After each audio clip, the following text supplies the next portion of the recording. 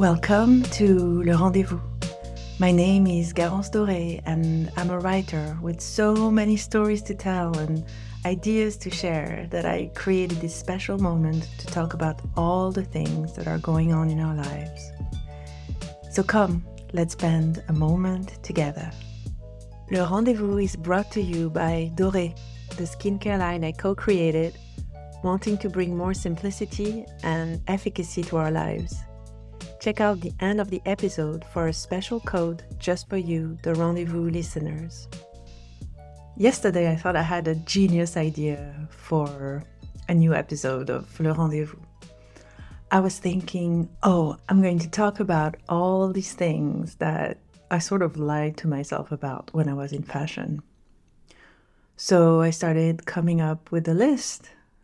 Things like pretending that I was really comfortable taking photos in 12 centimeter high heels, acting like I completely understood comme des garçons, all these type of things that really made me laugh.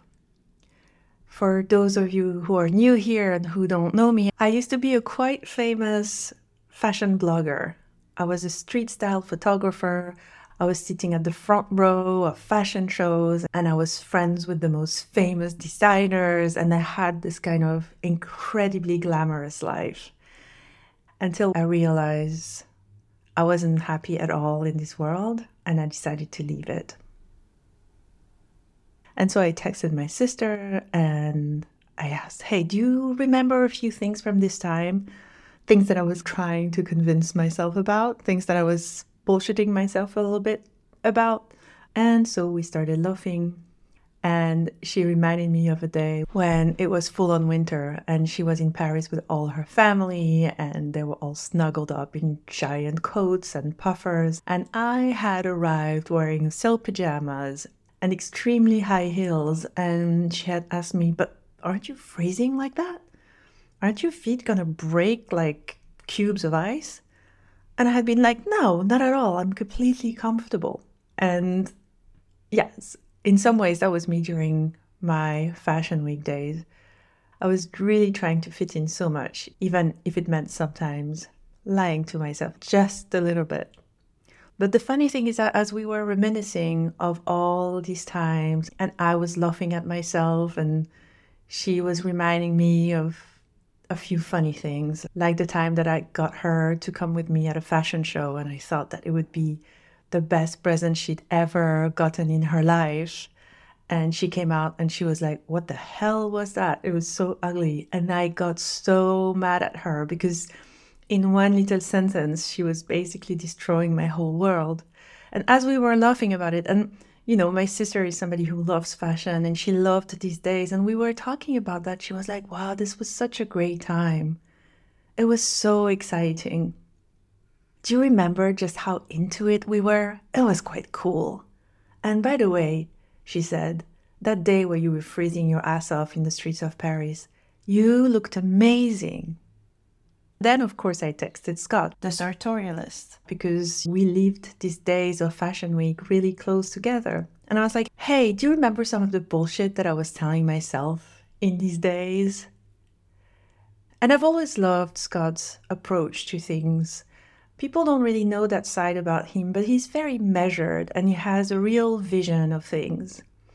And he told me very wisely, he was like, since you've left fashion, you often criticize what it was, but please remember how wonderful those days were. Don't just dwell on the negative. Remember all the positive. And if you want, I'll come on your podcast and I'll talk with you of all those positive things and all the great things you did and how great you looked. And it got me thinking for the whole evening. And I told myself, they're right. It's time for me to talk about all the things that I loved about my days in fashion. Just before I start, I thought I should describe the scene of the moment. It's so the opposite of my old life. I am sitting here in London. It's so foggy, I can't even really see through the window. I have a coffee on my right side. I'm wearing a wool hat I have my reading glasses at the tip of my nose, and I'm wearing wonderful sweatpants and the most comfortable slippers I've ever had. And I think I look chicer than I've ever looked before. Okay, so they're right. When I look back at it, the only thing I can remember are the difficult things. Whether it was the front row politics, because that really was a thing. I didn't know it would be, but once you get invited to sit front row at shows and people make a big thing of it. I remember that one day Dolce & Gabbana sat 4 fashion bloggers at the front row and I was part of them. And it made the round of the news for days and we were interviewed about it and it was such a big deal. Being in front row is suddenly comfortable because you can see the show better, but it is most important because it is a show of the hierarchy of the fashion industry, right? So you'll have the most important editors sitting front row, all the celebrities, obviously, because they get their photo taken. All the most important people are sitting front row. And these seats are very expensive. Not in a way that you pay for them, because, of course, being invited to fashion show, it's still free, but in a way that they're rare and everybody wants them and people will fight for them. The problem is that if you've been very visibly invited to a few of these front seats, anytime you'll be demoted, it will show that you're losing importance in the fashion industry, which is why people who have been seated in the front row can't stand being seated in second row, because it might actually impact their career and impact the way people look at them. And so it creates this intense sense of stress. And I was no stranger to that. And that's one of the things that probably I ended up hating the most. The other thing I remember that was very overwhelming for me was that I was so projected into this world from being a complete outsider to being a fixture of the fashion shows. Whether I had chosen it or not is another question, but I certainly embraced it and said yes to all of it. It's all the politics that I had to learn in record time, and it was so hard. Not only didn't I have the codes of fashion, what I was just telling you about front rows, about important editors versus less important editors, about hierarchy, about all of these things, I also didn't know much about the rules of society. I came from a small island. My parents were immigrants. We were still struggling to achieve some sort of social status, and suddenly there I was, lost in a world where etiquette is super important, where people know their place, where some codes of behavior are understood, and I had not a clue of any of them. And I remember that this made me feel often humiliated, feeling less than. And of course, I've always been somebody who likes to challenge herself. So I would learn and move on from my shame, learn and grow all the time. And it was grueling and quite exhausting. I remember, for example, one day I was spending the day with Karin Rothfeld, who used to be the editor-in-chief of French Vogue, and probably one of the most important faces of Fashion Week at that time. And I was so excited because I was spending the day with her. And her chauffeur was waiting for us at the end of her show. And I, thinking I was being really chic, opened the door to her and basically asked her to scoot so that I would come right after her, which is a huge mistake. What I should have done is open the door to her, or not open the door and just go around the car so that she wouldn't have to scoot with her dress and her heels and all the rest of it. And I remember she made a remark about it. And since then, it's something that I've never forgotten, because I've always attached so much importance to elegance, to manners, and to be put in front of things that I just simply didn't know made me feel really terrible. And so those are things that I remember that really burned me, and that, to this day, when I see people doing that I know enough, I tell them about it. because I don't want them ever to find themselves in these situations when they make all these small mistakes that betray where they come from. And in another podcast, I'll tell you about this, about why I think it's important to have social fluidity. We'll talk about that another time. There was also obviously all the discomfort, and I know what you're thinking. Oh, come on. She just said that she would talk about all the things that she loved about fashion. And here she is talking to us about all the negative things. But hold on, I just need to give you a tiny bit of background, just so that you understand why I left.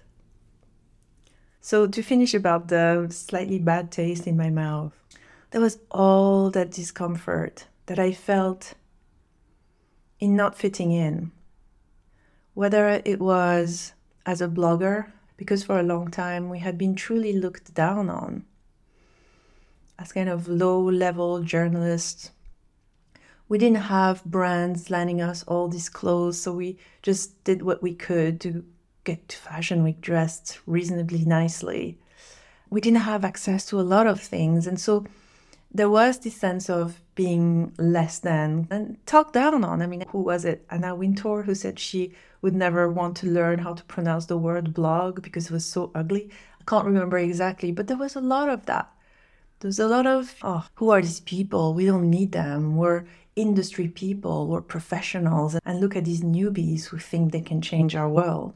And obviously things changed later when everybody started understanding the power of the internet. But I can't say that it was easy for a while. There was also how I was feeling towards myself. I was very uncomfortable in my body. Things have changed now in fashion, and you're a little more allowed to be different. But at that time, it was the heyday of French Vogue, of American Vogue, and there was one type of body that was the model body that was allowed. And I know that a lot of women in fashion were struggling to keep at a certain weight, and I could never, because I've never been able to deprive myself that much. So I never was the size 0 that you need to be if you want to fit in all these clothes and if you want to look cool in the photos. There were always a few photographers that understood that and that made me look great. Scott was definitely one of them. So looking back, people say, what? But you were in photos all the time. Yes, but inside myself, it was torture. I remember one day going to the showroom of Dolce & Gabbana. They had invited me to a fashion show and they wanted to lend me some clothes.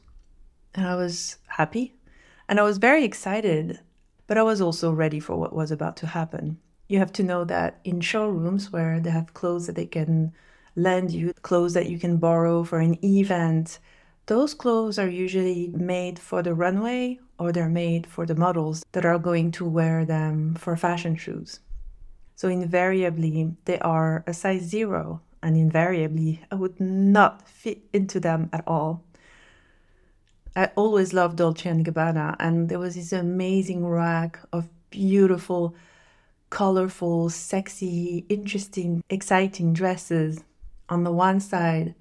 And the stylist looked at me as I was entering the showroom and she was like, and she pointed to me at what they called the social sizes. And it was this poor, lonely, dark rack of a few dresses where women with normal bodies could fit in. And they were all black and they were all more classic and boring. And I remember the air on the stylist, and maybe I projected it, but I felt so much shame. It was terrible. I think it was reflecting all the bad things that I was feeling about myself.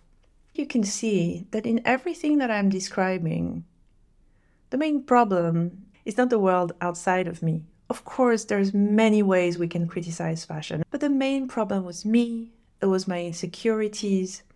It was the goals I had given myself in wanting to project that I was important. It was all the shame I was feeling for not knowing all the codes of the world I was in. It was all the discomfort that I felt in my body. All those things came from the depths of me, but definitely it also crashed against a world that was pretty strikingly codified. But it's true that I should not make the mistake of only remembering the difficult part, and that I should honor and reminisce all the good things as well. It was one of the most exciting times of my life. It was certainly difficult to be a blogger, bringing a new way of doing things, of looking at the industry and of talking about it. But it was also so wonderful to be at the forefront of a world that was completely changing. There was something very exhilarating, very like, do you know when you feel a pang of complete inspiration? Maybe you're at a museum and suddenly you get just caught by the beauty. It's almost like you're falling in love, right? Well, I was in that state for years. It ended up being exhausting because you can't be exhilarated for years on end, but that was the vibe. I was completely taken. I had things to do. I had something to say. I was very excited about showing my way of seeing beauty, of seeing fashion, of mixing the old with the new, of breaking the patterns that magazines had created for so long that needed a shake-off. And that was something that was fantastic because people were truly receptive. And if the world of fashion took its time, and even that's debatable because all of that happened in about 5 years. So it actually went pretty fast. Some people have to work for years in the dark before their work becomes recognized. And the cost of it was all the things that I was talking about before. But the benefit of it was full unbridled creativity. It was having audiences that were so excited, because I think that when new movements emerge, it's not just because of the artists and the creative. I think it's a need that's felt from everyone and that a few people embody it and push it forward. And there was this sense of support and this sense of cheering and this sense of love that was coming from our audience, the same way as it started emerging from people in fashion. Because as much as I remember some of the people that were mean to me, I tend to forget all the people that were amazing, that were curious, that wanted to know more about what we had to say, the people who supported us. I remember French Elle hiring me very early in my career. I was not a professional photographer, and yet they had decided to hire me to shoot a full editorial. I mean, they just took a chance on me. And of course, this came with some nasty comments about how I wasn't a professional, and even my assistant not really trusting me as a photographer, but truly I wasn't trusting myself as a photographer. But they had taken the chance, and the same with Vogue later, and the same with so many people who started writing stories about us, wanting to work with us. I remember this editor from Vanity Fair, who I was so in love with. She was just so cool. And I still had this thing because I was young and I was impressionable, where I had these people that were figures that I was like, oh my God, this woman is so wonderful. If one day she could say hello to me, I would die. And I remember crossing her in the stairs of one of these palaces in Italy. And she just stopped me for a second and she said, keep going. What you're doing is amazing. Keep going. Oh, I loved her. I just needed this little moment to feel justified and to keep going. And I think she said that because she had understood how difficult all of this was. There was also, of course, the excitement over all these new editors and these new people that we were discovering, and this new sense of style that was emerging. A sense of style that was more real, that we found on the street. And even as we were starting to find it at the doors of fashion shows, it hadn't yet become the time where people really started dressing up to go to fashion shows, and it became a little bit crazy. No, at that time, it was just this personal, real style. And to me, that was one of the most exciting things, I have to say. Being able to have access to all these people from around the world that would bring their own sense of style, whether it was from Japan, from Europe, from South America, from all corners of the world, they would come and meet in those cities, whether it was New York, Paris, London.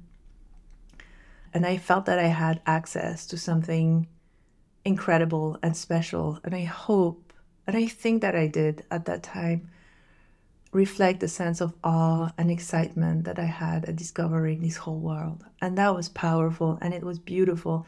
And Scott and Letitia are right. I should never, ever forget that. There was also obviously the magic of fashion shows. The reason why we were all there. Those are incredible. I don't even know how to describe it because it would be so easy to say, ugh, it's just women walking. What are those clothes that are unwearable and crazy expensive and that promote a lifestyle that's unsustainable and it's not for us? And what about the general public? Nobody has access to it. And so, yes, there are many things you can say about fashion shows. But the beauty of some of them was incredible. I'll never forget some of the Dries Van Noten shows. The music, the vibe, the lighting, the models, their makeup, the clothes shining in this beautiful atmosphere, and all these incredible venues I would never have had access to wouldn't it be for fashion shows. I don't think I've ever cried at a fashion show. A lot of people do cry at a fashion show, but maybe today I would go and be like, wow, this is special and unique, and I should surrender to it and truly appreciate it. I didn't cry, but how many times you have so much fun, whether it was emotional or just these crazy moments when Chanel, for example, had recreated a supermarket and they had created these products to go with it that were all branded with Chanel. You could literally grab a pot of mustard with the Chanel logo or toilet paper or whatever. It was so cool. And it got all the fashion crowd into a crazy hysteria. And everybody was trying to steal stuff and hide them under their coats. People leaving with brooms because, what's cooler than cleaning your house with a broom branded Chanel? And all the security agents trying to stop people from leaving with all this stuff. And all these moments are highly criticizable, but they're also moments that I'll never forget. There were also the Marc Jacobs show in New York. It was always the highest moment of the New York Fashion Week. And the ideas and the music and the people, there was just a sense of magic to me that was incredible. Or when Alexander Wang started and suddenly it was like a rave party, there was so much excitement, all these new people that I had never heard about, and I felt really connected to something that was happening. So those are memories that I should remind myself of and look back and be like, you were there, you experienced it, and you try to share it as much as you could with your audience, and that was really special. I also loved more simple shows like Isabelle Marant because to me it was like a lesson in styling. And I'll always remember that because fashion to me has always been more about dreams and ideas than it was to be a shopping guide or a way to display how much money you had or all the things you had access to. I'd never been like that. And that's one of the reasons why people got drawn to my blog, I think, is that my point of view was entirely different.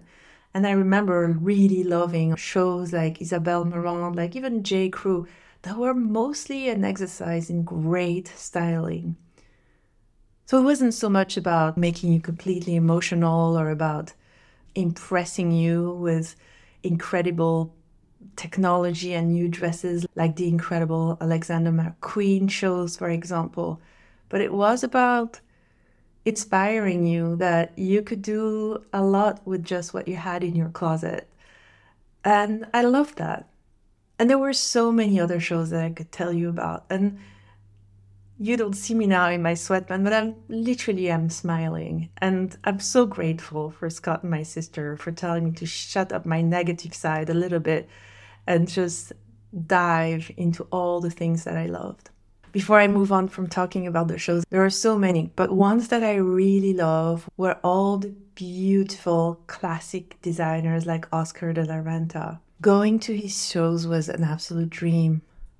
You would go uptown, which I rarely went to when I was living in New York. And I love it because it's the New York of old dreams, right? The Carlisle, Central Park, the Plaza, all these things. So you would go there, and there were a lot of his clients, these older, very chic ladies were coming.